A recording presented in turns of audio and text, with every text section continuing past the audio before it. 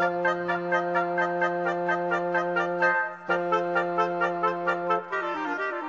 说，我说，大家一起说。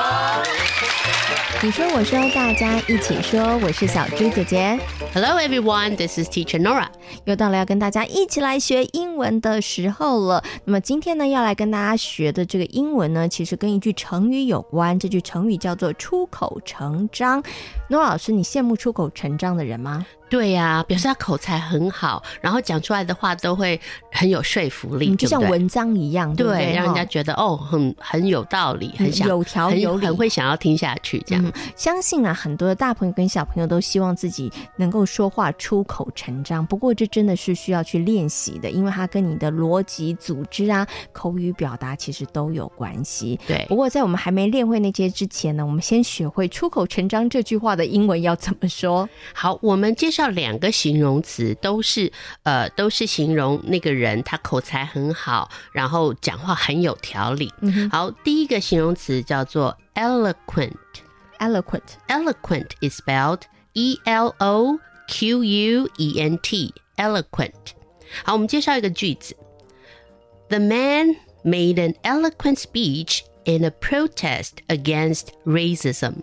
好，有时候你会发现，当一群人，比如说他们在去抗议的时候，中间一定会有一个口才特别好的人在带领大家喊口号，让他可能就是要做一些很有说服力的言语，或者是说演讲，会让大家的那个情绪激动起来。被带起来。对，我们刚刚讲 racism 就是种族歧视，因为这个也是最近常常在被提到的一个话题。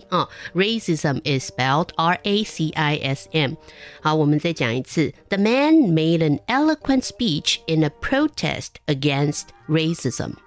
就是这个男士呢，在这个种族的部分上，种族歧视的抗议的活动上做了一个很有说服力的演说，这样子。OK， 好，所以呢，出口成章，刚刚呢Nora老师讲到了，他其实就可以用一个这个形容词 eloquent 然后来代替。那其实除了这个 eloquent 之外呢，它其实还有另外一个片语哦，也可以来代表出口成章。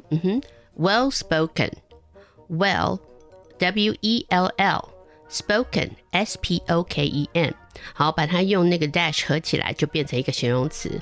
Well spoken 意思也是说他说的话很有道理，很有说服力，这样就说得很好。对，所以 spoken 它跟 speak 这个字有关系吗？就是它的过去分词。speak, spoke, spoken. OK， 所以这个人说得很好。好，那请这个 Nora 老师呢就这个片语，然后我们来举一个例子。好，Amy is well-spoken when talking about a subject that appeals to her. Appeal, A-P-P-E-A-L, 吸引。当他在讲一个吸引他的话题的时候，他讲话是滔滔不绝，非常有说服力的。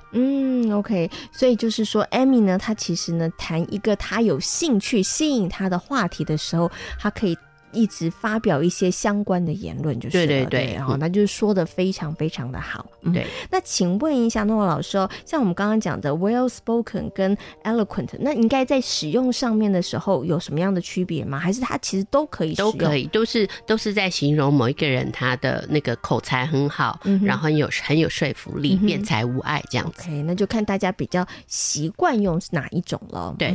那么在今天你说我说大家一起说的单元当中，跟所有的大朋友小朋友谈到了出口成章这句成语，如果要用英文来说的话，你该怎么说？你可以用这一个形容词，它就是 eloquent, E-L-O-Q-U-E-N-T.